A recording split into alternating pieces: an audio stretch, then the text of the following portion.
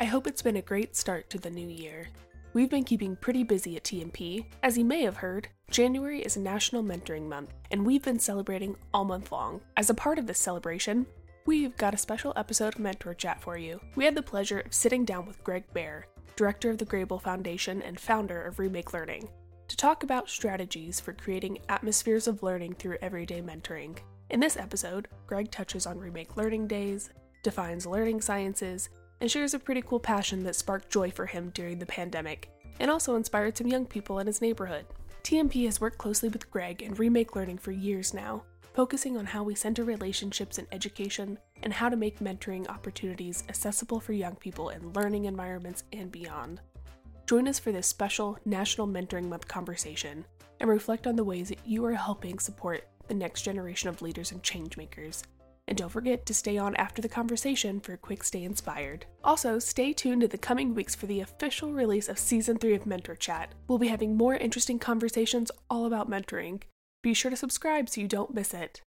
And now, let's talk to Greg. Great. So hi everyone, I'm Greg Baer. I'm the Executive Director of the Grable Foundation. The Grable Foundation is a private charitable foundation serving children and youth, their families, and our educators throughout southwestern Pennsylvania. And we have a focus on kids who don't have the same opportunities as their peers because of economic reasons. And our grant making focuses on everything from early learning through those formative years in high school, in and out of school. And so support for kids and learning. That's the bottom line. I also have the privilege of serving as founder and co-chair for Remake Learning. Remake Learning is a nearly 15-year-old learning network that supports educators and their allies throughout southwestern Pennsylvania and also northern West Virginia in advancing what we describe as relevant, engaging, and equitable learning. So if we think about innovation, if we think about justice in and out of school, early childhood through higher education, and we think about those modern frameworks of STEM and STEAM learning, also personalized learning and computer science education, maker-centered learning, all of these new but complementary frameworks that we've used to support kids and their learning experiences, that in many ways is Remake Learning. I'm also, I should say, and I'd be terrible if I didn't say this, the co-author of a new book entitled When You Wonder, You're Learning. And I hope we get a chance to talk about this today. It's really about the blueprints for learning that icon of American children's television, Fred Rogers, left us nearly 50 years ago, or at least began to develop 50 years ago, and how those blueprints for learning are maybe surprisingly and remarkably relevant to our lives here in 2021 and beyond. Awesome. And we definitely will talk more about the book, and congratulations on that. So what is your involvement in the mentoring field now or in the past, and what does mentoring mean to you? So in the past, I've been an unofficial mentee. So I think about the teachers, the coaches, the religious leaders and others who, in an unofficial way, and maybe it was official to them or not, I don't know, maybe it was silent mentoring, but the people who looked out for me and offered me that type of mentoring support from which every young person benefits. I've had the privilege then of being a mentor over some number of years to any number of different young people. And at this point in my professional career and also my life as a volunteer, I get to be an advocate, an ambassador for mentoring and the idea of mentoring. And in my work at the Grable Foundation, a supporter and a funder for mentoring as a critical part of our learning landscape. I also had the privilege of serving for 9 years on the board for the Mentoring Partnership, which was both an incredibly instructive experience because it's still to this day, I think, the best board on which I've ever served, and also completely joyful because of the work that the Mentoring Partnership does here in southwestern Pennsylvania and how that work is a beacon for other mentoring programs and networks across the country. You shared Mentee First. When Ashley and I got together to do the first season of the Mentor Chat podcast, we talked about mentoring and what it means. And what we found through those conversations is that because of our individual roles as mentees, that the whole notion of these natural organic mentoring relationships were so important. And we knew that going in, but it just rose to the surface of our conversations. So the fact that you mentioned Mentee First just hits the nail on the head for why organic everyday mentoring relationships, they're so important. And it's interesting because maybe there's a little bit of wisdom that comes with a little bit of age, although I don't want to age myself too quickly. But you think back to those experiences when you were maybe more in that mentee role, and then the experiences when you're in a mentor role. It's never either I'm all taking or I'm all giving. It's always a reciprocal relationship. And I think in a healthy and joyful mentoring relationship, there is that wonderful reciprocity of give and take. And there's a genuine caring that flows both ways. And it's easier to see that now than I certainly saw as a younger person. Nor do adults tell you, right? Like I've learned so much, right? They don't reflect back to how important that relationship is to them and how much they receive from being a mentor as well. Yeah, you receive so much being a mentor and learn so much. You learn so much about yourself, or you learn a lot about relationships. You inevitably learn a lot about your community. And I think some of the best mentors, when they talk about their experience, they're always quick to say, I was present and I loved it, but I gained more than I received. Is there anything that comes to mind that you've learned being a mentor? Yes. So many lessons. I think the core lesson is probably a core lesson to all relationships, and that is deep listening. Because I think often when you're in a mentoring relationship, you're not with a family member, you're not with a friend. And so you're really in a new relationship. And oftentimes that relationship takes you across gender or race or geography. And so it's really incumbent to deeply listen and to understand someone. And so that's hard to do. I, by no means, will profess to be an expert on it. I think it's a lesson I'm still learning in my own personal relationships, let alone my professional relationships or mentoring-like relationships. But I do think that's foundational and a critical lesson. You mentioned in your intro, you share with the listeners that you recently co-authored a book. So can you share a little bit more about it and the inspiration and intention behind it? Yes, and it's the work of Remake Learning that is the springboard for this book. So if we think about 15 years of work on the part of educators in our classrooms, our early learning centers, but also our youth workers and librarians and others in out-of-school settings, and the work that they've done to create innovative and just learning experiences and opportunities for our young people. When I think back to when that work began in 2006 and 2007, very quickly in those earlier years, we were drawn to the story of Fred Rogers. Mm-hmm. Now, on one hand, that makes complete sense. We're here in Western Pennsylvania. Fred Rogers is a Western Pennsylvania native, and his story is well known among people in our region. And if we think about Fred Rogers, I think all of us think first to that loving, caring individual that we experienced on that other side of what he described as a television visit. For the most part, we think fondly of that as someone who respected us, who gave us a sense of belonging, who created opportunities of wonder and curiosity. But it's also important, I think, to think about Fred Rogers as a disruptor, as someone who took the technology of his day, the newfangled television, noticed that it was attractive to young people and said, how do I take what's attractive to young people and make it constructive and good?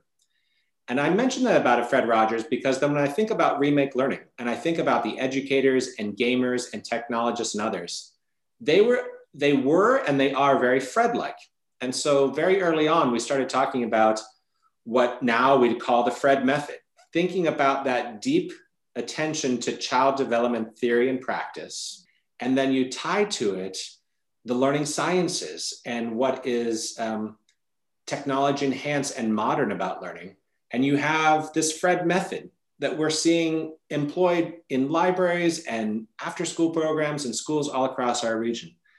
And so when we think about it that way, we can start to see in Fred's work, not just a child development specialist and, in some sense, an entertainer, but also a very deliberate learning scientist and learning engineer who created an atmosphere for learning that was deeply invested in the child, but was also attentive to curiosity and creativity and collaboration, and all of the types of skills that we talk about as we want for our young people today.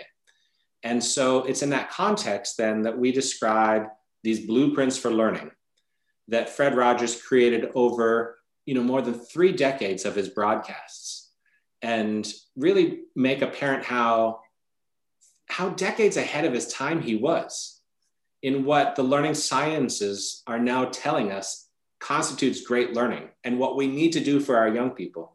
And in the context of doing that, Michelle, we try and then give all sorts of examples of places of learning that are in fact employing that Fred method, and show how accessible these blueprints are for each of us today and how we can create that atmosphere for learning. That's wonderful. I love the Fred method, like you said, just laying that foundation that still holds true to this day about encouraging curiosity and creativity, that it's tried and true. And I think about that in the lens of mentoring. It's really meeting young people where they are. And how do we do that? By creating and expanding possibilities, right, for young people through our networks and through school and through the environment. Like, how do we create these ecosystems to work together? And that tech piece as a platform for learning, it wasn't something that clicked until later. It's like, wow, he really was, right, a pioneer for early childhood education and on a number of facets. Yeah, and it could be the technology, but it could also be the approach or pedagogy. Because, simply stated, that Fred method is whole child plus learning sciences equals Fred method. And that's what we're seeing in an extraordinary way in learning sites all around Pittsburgh and beyond. And what's core to it, Michelle, ultimately, is not the wizardry of modern technology or the curiosities of new pedagogies, but really respecting kids, as you were saying, and meeting them where they are, and respecting who they are, respecting their big questions, their mundane questions, making sure they have a sense of belonging, making sure they have a sense of both physical and psychological safety, and knowing that they're loved and capable of loving, as Fred Rogers would say. And if we can create that core environment, then, and only then, can we really start to delve into and think about, well, how do we create a curious environment? How do we create a creative environment? How do we create a collaborative environment? Those things come when we do the core work brilliantly and really well for kids, which is true too in a mentoring relationship, right? You can't just jump to you have to establish that core of the relationship. And relationships are what makes things go. To paraphrase Fred Rogers, he would talk about this atmosphere for learning, right? And when I think about everyday mentoring is really an atmosphere for learning. It's putting kids first. And then, whether it's in a singular setting of a one-on-one relationship, whether it's in the setting of a school building or after school building, or a crossing guard at an intersection, have we, as the adults, in a place where kids and young people are present, have we created that atmosphere for learning where they know that they're safe, where that they know that they belong, where they know they're going to be respected and protected? Everyday mentoring is, in a sense, I think, that Fred Rogers sensibility of creating great atmospheres for learning. So thinking, I guess, a little bit more broadly about this concept in your work on your book and within Remake Learning, in every place where kids are, how do we embed the Fred method? Well, it begins by being deliberate. We have to be intentional about what we're doing and why we're doing it, and clear about our purpose for learning. So as adults, if we commit to that and putting kids first, then we have to go about the work. And what does the work involve? Well, to me, the work is about community organizing and community outreach, and building genuine relationships among and across adults in those settings, so that we really are mindfully working together and mindful about how we treat and support young people. There's a bit of marketing and storytelling to it, and along with the professional development and learning that we can all secure in our own fields, but also just sort of our roles as adults and neighbors and caring adults. We all benefit from attending to our craft, whether that's something very personal or it's professional in our lives. And then it's just creating sort of that atmosphere for ongoing support. I'll go back to Remake Learning, and in fact, Remake Learning Days. Remake Learning Days is an innovative festival by which organizations, those early learning centers, library schools, and others can demonstrate modern learning and how learning is being changed for parents, families, and caregivers to understand how that's changing, how to support their kids in their care, and to begin to demand this type of learning in all types of learning settings. There is a deliberate design intention in these communities to host Remake Learning Days and to create an environment whereby organizations step forward. For 9 days in April or May, we create this festival of innovative and just learning for young people, and most especially for parents, families, and caregivers. Well, in a sense, that's what we need to do to create these environments for everyday mentoring, right? We need to be deliberate about the design.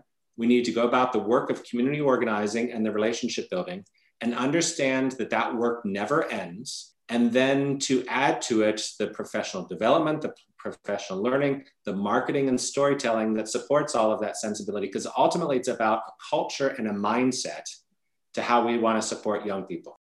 The work, it's not rocket science, right? You just mentioned about honing in on the individual crafts that we have and just being intentional to create spaces and opportunities for young people. And it's that intention, right? That like to get up every day and be so intentional to make sure that we're providing opportunities for young people to flourish. That if we are just honing in our own individual crafts and we're being intentional and doing so collectively, right? That is very impactful. And I think those are some of the things that gets lost in the day to day, but this is intentional, deliberate work.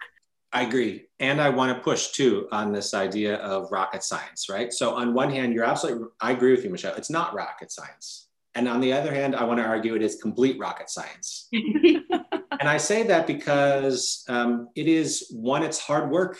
It's day in, day out work of being intentional and deliberate. That's hard to maintain as an individual and as an organization, and to maintain that commitment to brilliance and excellence day in, day out. And this is where I'll draw back in on the learning sciences, right? And by learning sciences, I mean the science of learning and what we're learning about learning itself, and what we're learning from places like Carnegie Mellon University and MIT University and the National Academies. We're actually learning so much about learning itself that is complex and complicated. And so to keep up with your craft as an educator, as a mentor, as a librarian, as a youth worker, it's actually deeply difficult work if in fact we're continuously attentive to what we're learning about the science of learning and finding ways to be deliberate and intentional about implementing it. So on one hand, it is not rocket science because it's about being a great human. And yet we're trying to make sense of all of that learning science in really practical and deliberate ways. And in some ways that's rocket science. It's hard work. I love that you push back on that because you're right. Like in just showing up and being a quote unquote good human, right? It's not rocket science, but to be intentional and deliberate. Like there are things we need to do as adults to continue to hone in on our craft to ensure that we're providing these great opportunities, well-rounded opportunities for young people. And I think about the work of mentoring itself. Think about how much we've learned about what constitutes quality in a mentoring relationship, and how that evidence and data over the years has shaped, and we've iterated what great mentoring looks like and the type of support and training we provide to mentors, to organizations that recruit mentors. Think too of everyday mentoring, which in many ways was a new idea, or at least a new approach on the part of organizations like the Mentoring Partnership and others 5-10 years ago. You know, where will we be 5-10 years from now? And what new ideas will we pursue? If we're good and smart, we'll embrace the rocket science that learning science represents. I kind of like calling it rocket science too, because I think it elevates it. Yeah. In a way, like I think that type of learning and those relationships, they aren't valued like actual rocket science is. Learning about them and putting effort into them and research into them isn't valued in the same way oftentimes. You know, it's important, and it is inspiring that Richard Branson went to the edge of space yesterday in Virgin Galactic, right? Like that's amazing. Yeah. That's rocket science. And yet, how much better will the world be? How much better will our communities be if we get the rocket science of learning science and its implementation down? will flourish. Thinking about the learning sciences, we think about that in these different spaces, right? Are there tips and suggestions as individuals, right, in school spaces, in and out of school spaces, to continue to hone in on that craft and learning sciences? Like, do you have tips and strategies for our listeners? Yeah, I'll share some very concrete examples, because in our book, we try and not only elucidate the learning sciences and make them plain, and also we try and give examples that we've curated from actual life. So one example, I turned to Hedda Sherpin, who's someone who worked with Fred Rogers from the first day of his production in 1968 and is still doing incredible work as an educator. She spoke to walking into a classroom one day and seeing that the teacher had what she called an Ask-It basket. It was a simple wicker basket that was in the front of the classroom. And as kids would ask questions, she would write down the questions and put them in the wicker basket. Now, how she did it was really brilliant. So on one hand, it's important to note that she allowed for an environment that kids ask questions, right? They weren't shy to ask their questions. They didn't feel like, oh, I shouldn't ask this question because we have to do this right now. I mean, she invited a question, whether it was a mundane or on-topic question, or if that question came right from over the left field wall and maybe didn't make sense at the time, but for some reason that was the question in the kid's head. So she respected that kids had questions. She wasn't quick to answer it. And she acknowledged the question by putting it in that basket, and further acknowledging it by finding time later to pull it out and said, let's all think about this together. Again, not being the expert, but thinking about it together. That is something that each of us can do in our own homes. We could do in a one-on-one relationship with a mentee. We could do it in our libraries or other settings for learning, about really creating those contexts that young people's big and small questions are respected, valued, and thought about together. I'll give you another example of Fred Rogers' work with Margaret McFarland. So Margaret McFarland was one of the Earth's premier child development psychologists of the 50s, 60s, and 70s, worked right here in Pittsburgh at the University of Pittsburgh, worked with folks like Benjamin Spock and Erik Erikson, who quite frankly get greater recognition, probably because of their gender. So Margaret McFarland worked very closely with Fred Rogers on the scripts, and she conveyed to him a very Quaker-like sensibility that attitudes are caught, right? So I think as adults, we need to be mindful that attitudes are caught. And I'll give you a very perfect example from the early days of the pandemic. I'd gone into my garage. I found my old skateboard. I used to be a skateboarder and I loved it. Like, that was one of my passions. So I pulled out my old Madrid skateboard, should have put on a helmet, but didn't, and decided I'm just going to start skateboarding down the street.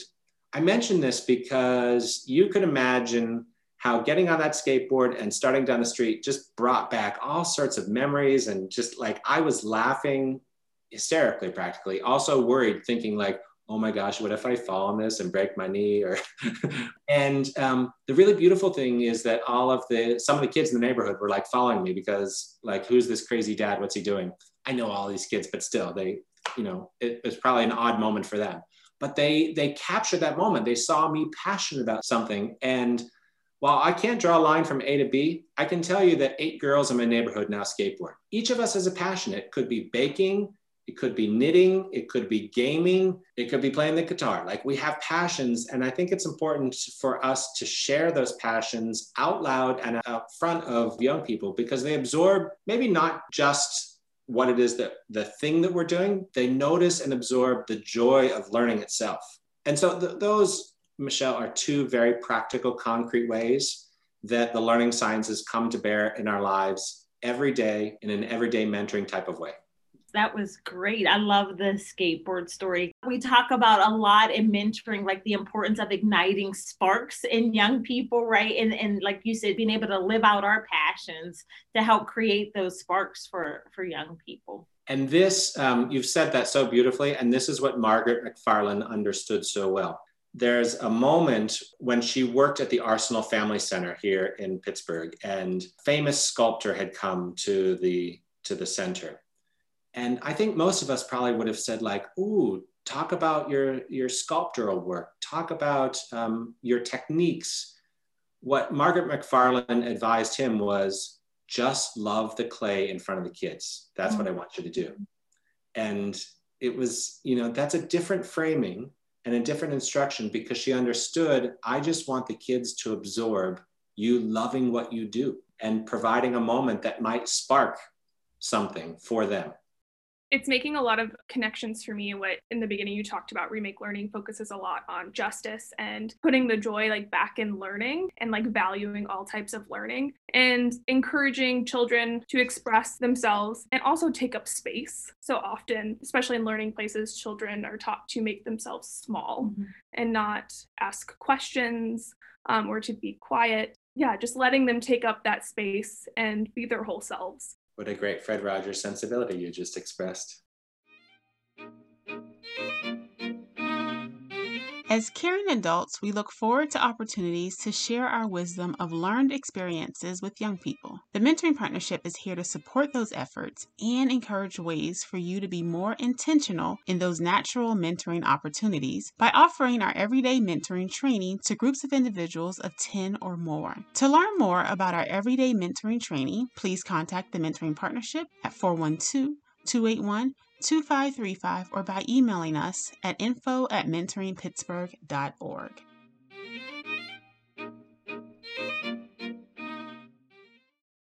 Each of us needs to recognize the great learning, those great moments that are already around us, right? We talk about building a learning atmosphere. We talk about building a learning ecosystem, but the ecosystem is already there. The assets and the people and the joy is already there. So it's incumbent upon us to recognize that it's already there, to notice it and to listen. And then to go back to this idea of deliberate design. When we think about justice, and this is work that I will acknowledge, I'm hopeful I'm getting better about every day, every month, every year. As we think about celebrating our learners and igniting their interests, we need to be deliberate about whose interests we're igniting and how we're doing that and how we're supporting that. It's why in the course of Remake Learning, we try not to talk about just diversity, equity, access, and inclusion, as important as that is, but to specifically name a commitment to learners of color, learners in poverty, girls in STEM, learners with disabilities, and our rural learners. And in that context, we have to talk about rural joy. We have to talk about Black joy. We have to talk about joy in STEM learning for girls. And when I think about that work, it goes straight back to the deep listening that we each need to do, and the work that we each need to do to notice what it is that's already happening around us and how we elevate and accelerate that, given the place where we are, and meet the young people, Michelle, as you said, where they are and where they want to be, and how we can help them bump into the next thing.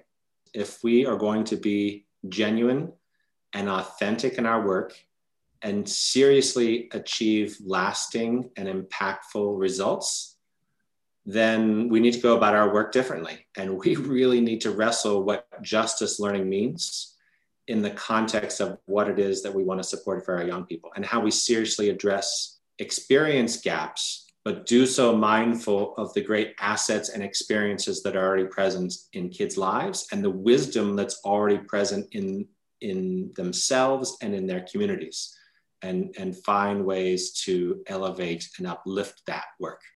That's one of the things I think about everyday mentoring that somewhat differs from formal mentoring, because this notion of like you have a formal mentoring program that comes in and you have individuals that volunteer, that sometimes it's volunteering to think that they may fix a community or fix a young person, where when you recognize the importance of like these organic everyday mentoring relationships, it is recognizing relationships that do already exist in the home, on the block, in school, that are organically happening. Formal mentoring is great because then, yes, you might have somebody that you're matched with that you can rely on every Thursday, but sometimes we fail to recognize the richness in communities and in relationships that already exist. So I love that you bring that up. Like it's not that it's absent, it's how do we make space for and respect and shed light on that while expanding opportunities, right? There's wisdom in the life experiences and in the households and neighborhoods and communities all around us. And how do we help to unveil that wisdom in beautiful ways, not only for the learners in those communities, but for all of us? So I want to give you one last moment, because we talked a lot about the book, When You Wonder You're Learning, to please let listeners know where they can get a copy of the book. So this book that I co-authored with Ryan Rudzeski, called When You Wonder You're Learning, is available to you at local bookstores, at Walmart, Target, Amazon.com, wherever it is that you go to find great books, or on your tablet device. And ideally, you find in the book some refueling as we think about our post-pandemic's future and the things that we can do in those informal and formal learning spaces for kids, and in the kids in our care in our own lives, whether that's as a professional, as a parent, as an aunt or uncle, and certainly as a mentor. The things that we can do to support our collective work of raising creative, curious, caring kids. And I would say you can go to www.whenyouwonder.org for more information. And thanks for that opportunity. Oh, you're welcome. And thank you so much for spending time with us this afternoon and chatting with us and sharing information with our listeners. It's been wonderful. We love being a part of the collaborative, and we just appreciate all that you do, Greg. So thank you so much. Thank you, Michelle. Thank you, Ashley. Stay inspired. Stay inspired. Stay inspired. National Mentoring Month is all about recognizing the incredible mentoring that's happening around us, as well as growing the movement and raising awareness about the power of relationships. Just imagine a world where young people feel empowered, encouraged, and understood. That's what mentoring does. Mentors can make that world a reality by helping young people find and follow their passions, excel in school, and thrive wherever they are. As we go into the final days of National Mentoring Month, reflect on your own mentoring experiences, and take some time to learn about the mentoring efforts happening in your community. And to help you stay inspired, here's a clip from Mentor about how mentoring amplifies. You can watch the full video at www.mentoring.org. What if we all decided to turn up our impact? What if you could make a difference in someone's life while enriching your own?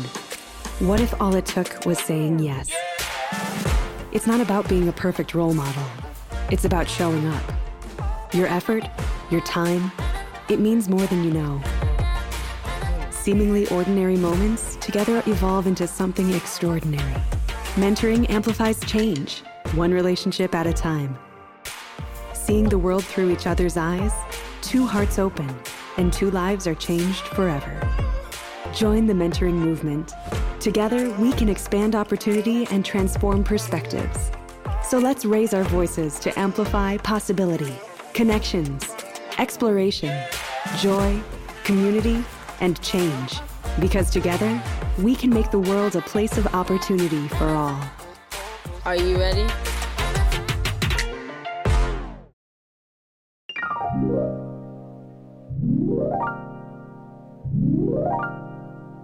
Thanks for joining us for this special episode of Mentor Chat. We look forward to talking with you more in Season 3. Give us a rating and make sure to subscribe so you get all of the episodes.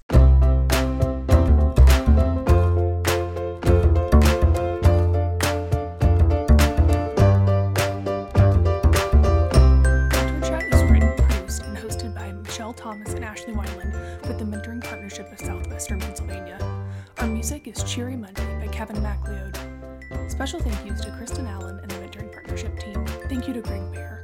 For more information about us, mentoring, and our guest interviews, take a look at this episode's show notes and visit the Mentoring Partnership's website at www.mentoring.org.